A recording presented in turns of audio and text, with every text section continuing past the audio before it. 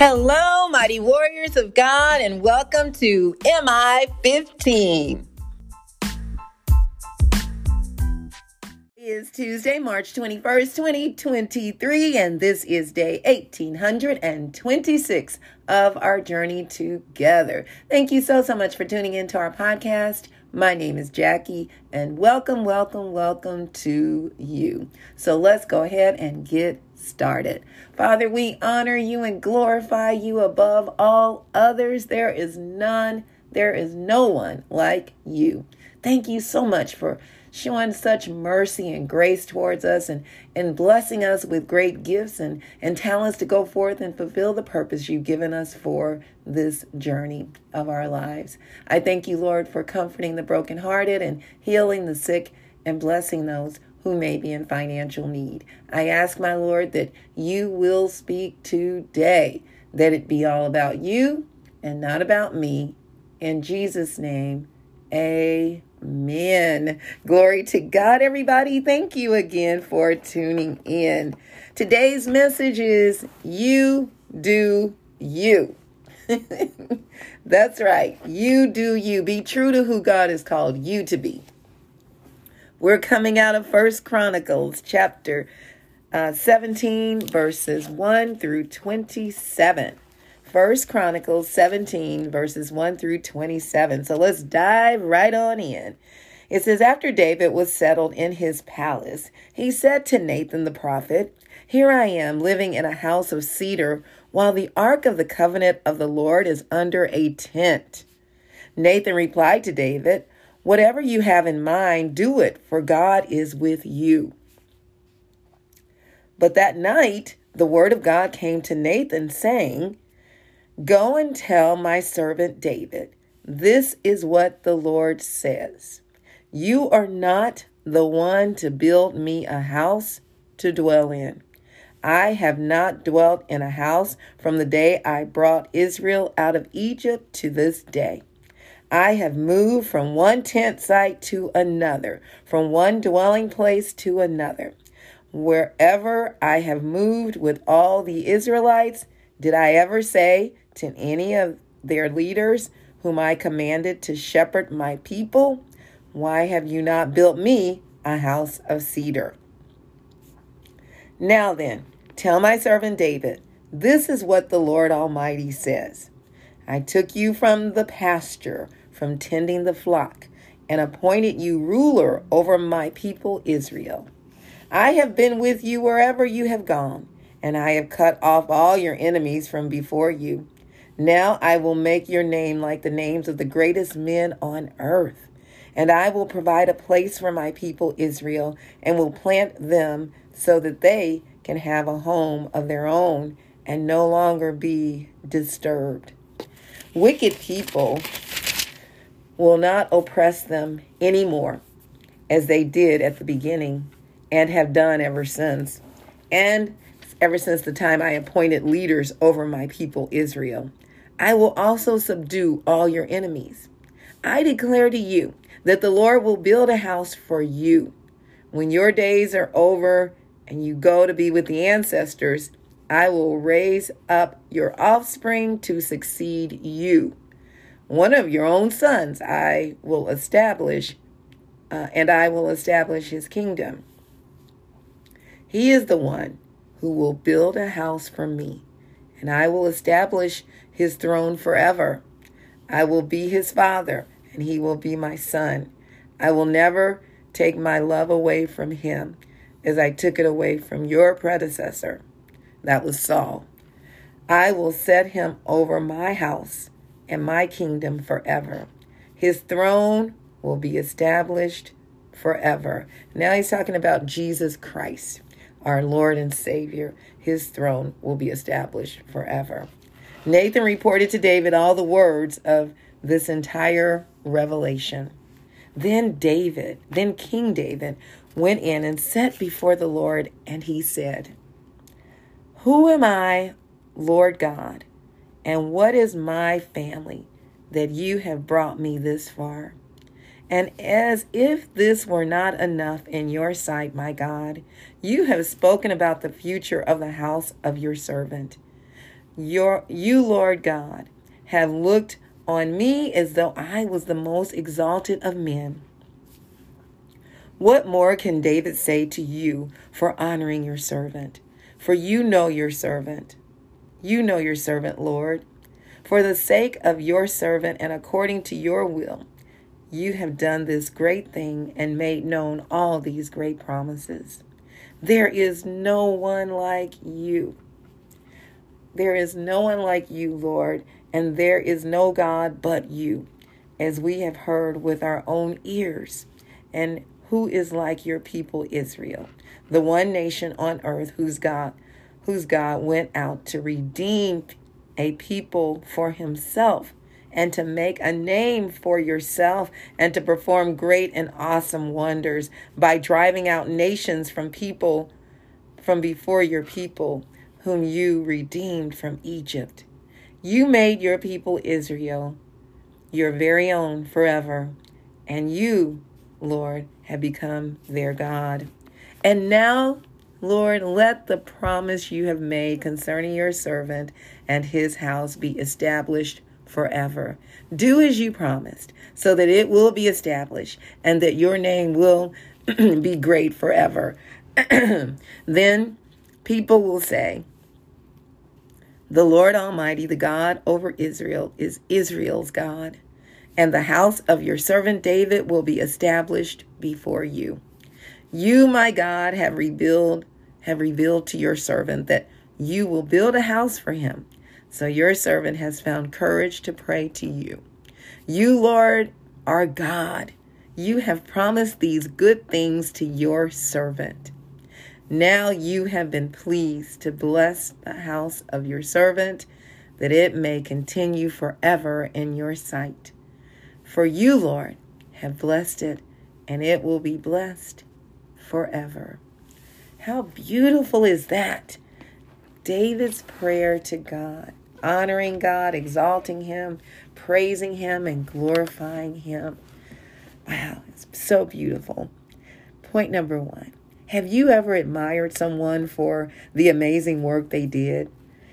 I mean, it could be in ministry. I've always admired people in ministry, that are doing an awesome job, their style, the way they would preach, the way they would evangelize, their prophetic gifts. I'd be like, oh, Lord, I want that. I want to be like that, It could be in their careers, it could be business owners or someone that's a great speaker or writers, whatever it is, you like to be like them when you grow up. When I see our art and our dance and leadership instructors with T-Zone who we contract with, when I see them do their amazing work, just the artist, Miss Judy, taking a piece of paper and some markers and turning it into something fabulous. And the kids are just devoted, just watching and listening and hearing what she's telling them to do. And to see Miss Camille, our dance teacher, come up with moves and stretches and create a dance out of something that seems so complicated, and the kids catch on and do it, and to see Brother Anthony come in and leadership and teaching our youth poetry and how to use words so elegantly, it just blows me away. And I'm so grateful that God has allowed me to be in their presence, to hear and to learn, and so many others. I can't name them all. It is just amazing to see them operating in their gifts. And again, it just blows me away. And sometimes I wish I could do what they do. Then the Lord reminds me of the gifts and assignments he's given me, and to stay focused on my part so that God's mission is completed through me. That's what David had to understand when it came to building the temple of God. God did not want a warrior to build his temple, and David had shed so much blood and unifying the nation. So the honor of building the temple would go to David's son, Solomon. And David would pass on what he accomplished according to his gifts. A peaceful and united kingdom ready to begin a work on a beautiful temple. And and right now I'm just reminded of Solomon, how Solomon came to this earth, and it was because David had an affair with Bathsheba, a woman who was married, and her husband was in David's army. And David tried to fool the husband to make him think that he got her pregnant, and it didn't work. So David had her husband killed on the front line. Now, this is that same man, right?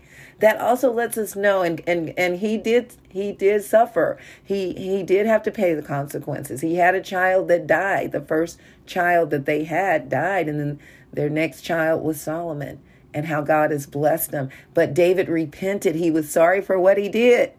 And the same with us. We might mess up along the journey that God has put us on, the path he's put us on. But understand that God allows do-overs. He allows us the opportunity to repent and get it right. And look at how he's blessed David. He's blessed David tremendously. And there were still some things that went on in David's family because of the choices he made. But David was still a man after God's own heart and continued to serve God to the fullest. And then Solomon ended up being the richest man that ever lived, and then had the most wisdom of any man that ever lived.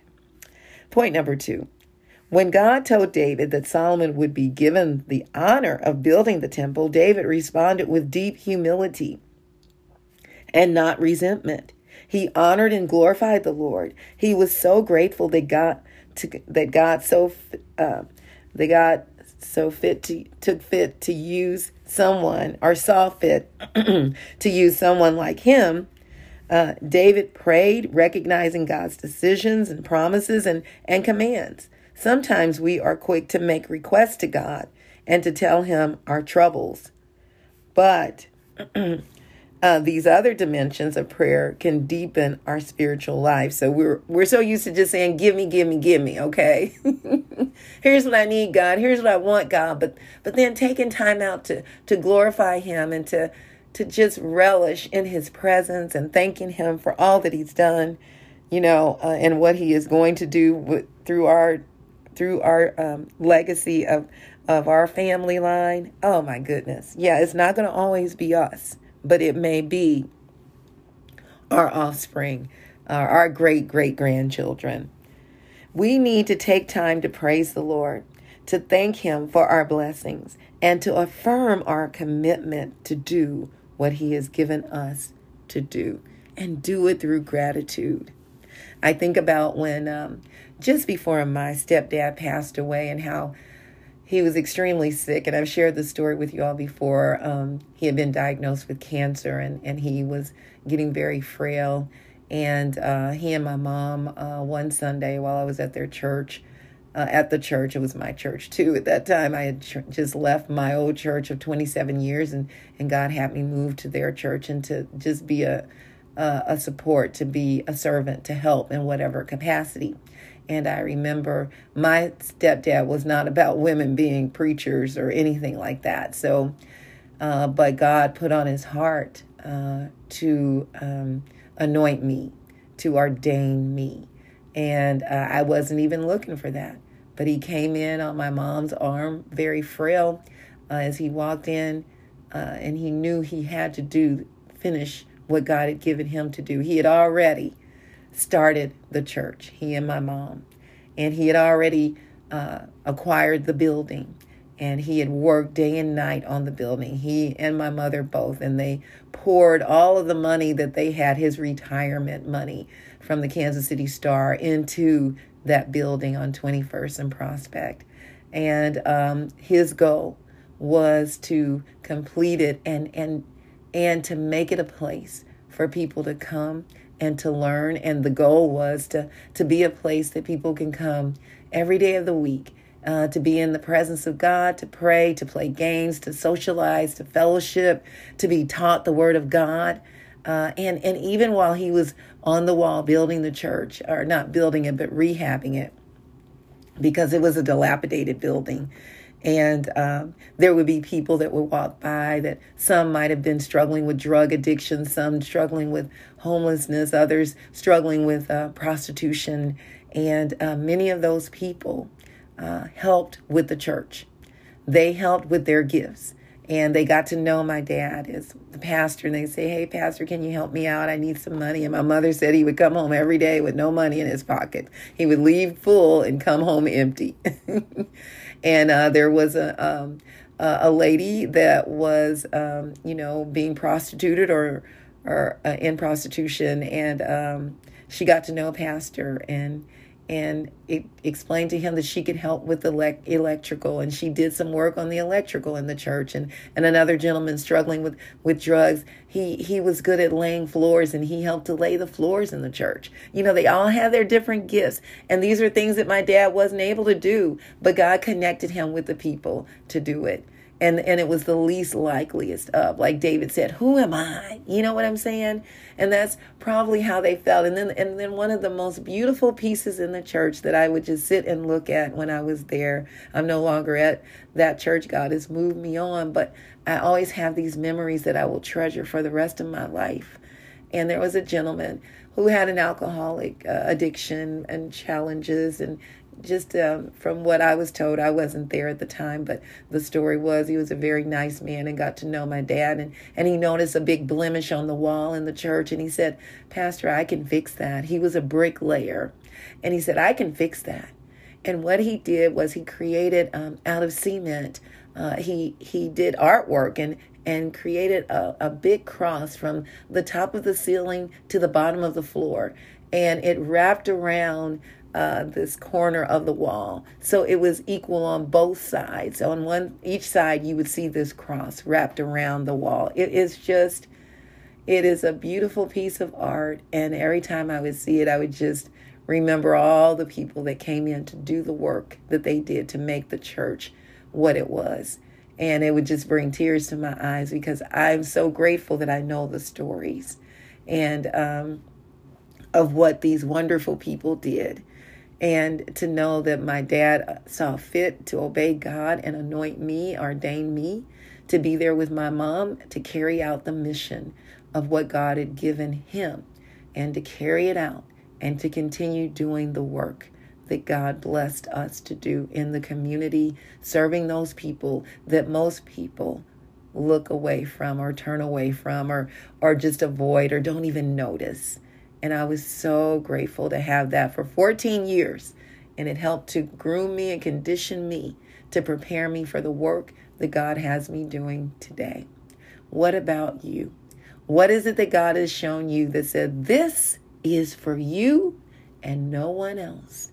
And get busy doing it. Stop hesitating. Stop saying, I'm not good enough, I'm not worthy enough, I don't have what it takes, and do what God is saying, because he said you do have what it takes, and he's saying he is with you. And if he is with you, that is the greatest of all. There is no one or nothing that can come against you, that can harm you or to keep you from accomplishing what God has called you to do. This is your day. So ponder it, pray about it, ask God to show you, and begin the work. The time is short. These are the last days, and we need to be about our Father's business. I love you all so much. Now, here's the one thing I want to make sure to say before I do the benediction, and that is, if you don't know Jesus, that would be the very first step. Romans 10:9 says that if you confess with your mouth that Jesus is Lord and believe in your heart that God raised him from the dead, you will be saved. Oh, glory be to God. Now time for the benediction. Now that we've got that taken care of. May the Lord bless and protect you. May his face radiate with joy because of you. May he be gracious unto you, show you his favor, and give you his peace. In Jesus' name, amen. And remember, we can do all things through Christ who strengthens us. And don't forget to check us out on our website, JackieBikesMinistries.org, JACKIE, like boy, UYCKS Ministries.org. Check out the messages and please share them with others. And don't forget to check us out on tzonekc.org to learn more about what we're doing in the community, teaching our youth life skills, workforce skills, entrepreneurship development, peer mediation skills, and human and sex trafficking awareness. I thank you all so, so much for your donations and your prayers and your volunteerism. We need your help and your support. And we just want to say, I want to say thank you, thank you, thank you. All right, mighty warriors, go forth and make it an awesome day, fulfilling the purpose that God has given you. And I will talk to you later. Bye-bye.